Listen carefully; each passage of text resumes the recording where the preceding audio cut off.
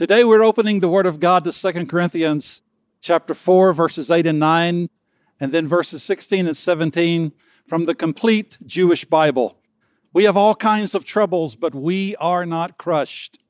We are perplexed, yet not in despair. Persecuted, yet not abandoned. Knocked down, yet not destroyed. This is why we do not lose courage. Though our outer self is heading for decay, our inner self is being renewed daily. For our light and transient troubles are achieving for us an everlasting glory whose weight is beyond description. In these amazing passages, Paul the Apostle reminds us that though there are times we may think that we are at the end of the rope, we are never at the end of hope. Paul made it clear that even though he encountered hardship and suffering in his obedience and in his service to God, God never abandoned him to his own inadequacies, nor will he abandon us, church. We learn in these passages that our challenges and risks, humiliations, and trials, they are opportunities for Christ to demonstrate his power and his presence in and through us. Therefore, Paul could confidently say in verse 16, this is why we don't lose courage. Listen how the Amplified puts it, and you will realize just how powerful these words are. Verses 8 and 9, we are hedged in, pressed on every side, troubled and oppressed in every way, but not cramped or crushed. We suffer embarrassments and are perplexed and unable to find a way out, but not driven to despair. We are pursued, persecuted, and hard driven, but not deserted to stand alone. We are struck down to the ground, but never struck out and destroyed.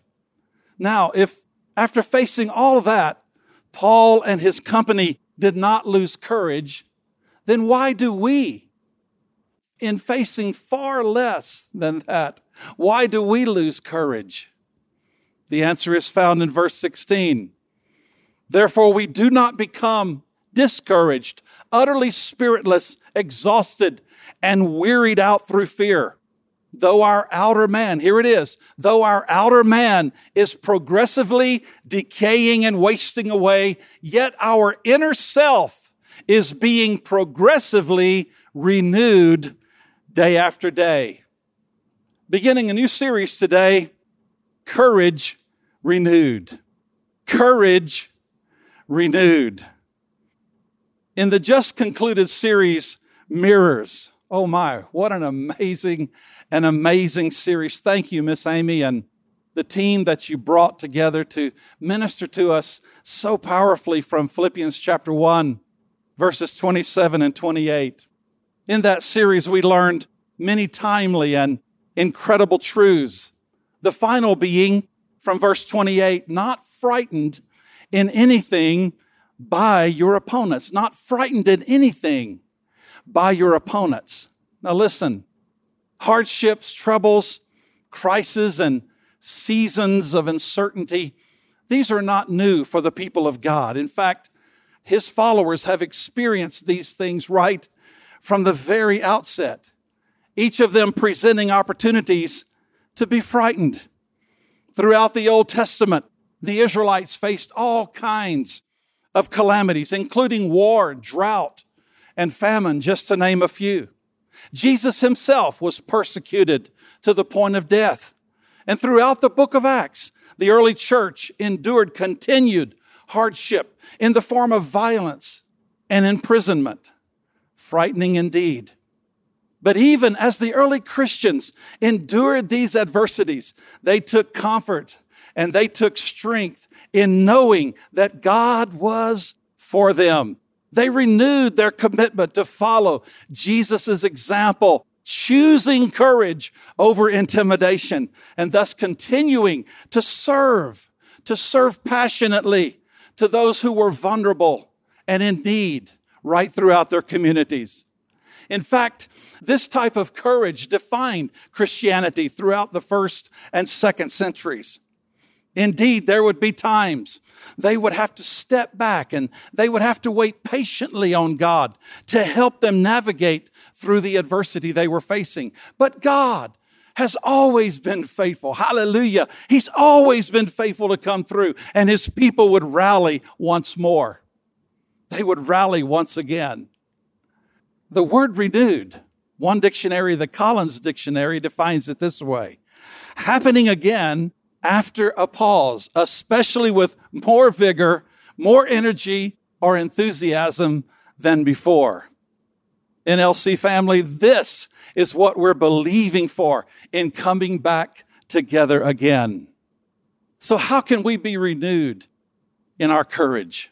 Number one, call to mind your position. How to be renewed in courage? Number one, call to mind your position. Proverbs chapter 28 verse 1 says, "The wicked flee though no one pursues, but the righteous are as bold as a lion." The righteous are bold, not the wicked. In fact, the wicked are scared to death. Righteousness, meaning right standing with God and man, is a position. It's a position granted to you through Christ. Righteousness is not a momentary experience. Righteousness is a state of being.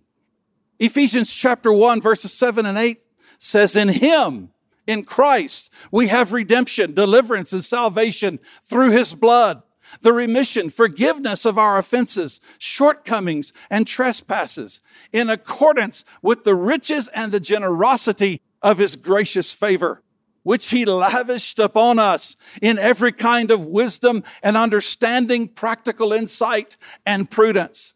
You see, the first step to be renewed in courage is to call to mind who you are in Jesus Christ. To remember that in Christ you are accepted, you are redeemed, you are completely forgiven, you are saved, you are strong, you are victorious. Ephesians 2, 6 and 7 says, "And he raised us up together with him and made us sit down together, giving us joint seating with him." That's our position in the heavenly sphere by virtue of our being in Christ Jesus, the Messiah, the Anointed One. He did this that he might clearly demonstrate through the ages to come the immeasurable, limitless, surpassing riches of his free grace, his unmerited favor in his kindness and goodness of his heart toward us in Christ Jesus. You and I are seated with Jesus Christ in heavenly places. That's our position, church. You were born for courage, not for fear. 2 Timothy chapter 1, verses 6 and 7 says, "Because of this, I'm reminding you to receive God's gift that is in you through the laying on of my hands. God did not give us a spirit that is timid, but one that is powerful, loving, and self-controlled." If you have a spirit of fear today, timidity, or anxiety, it did not come from God. God does not give to his people a spirit of fear. It comes from our opponents. In 1980, at the Winter Olympics in Lake Placid, New York, the United States hockey team was made up of a group of young men. In fact, these men were just barely out of their teens. Most of them were still in college. A few had actually graduated from college. They were all amateurs.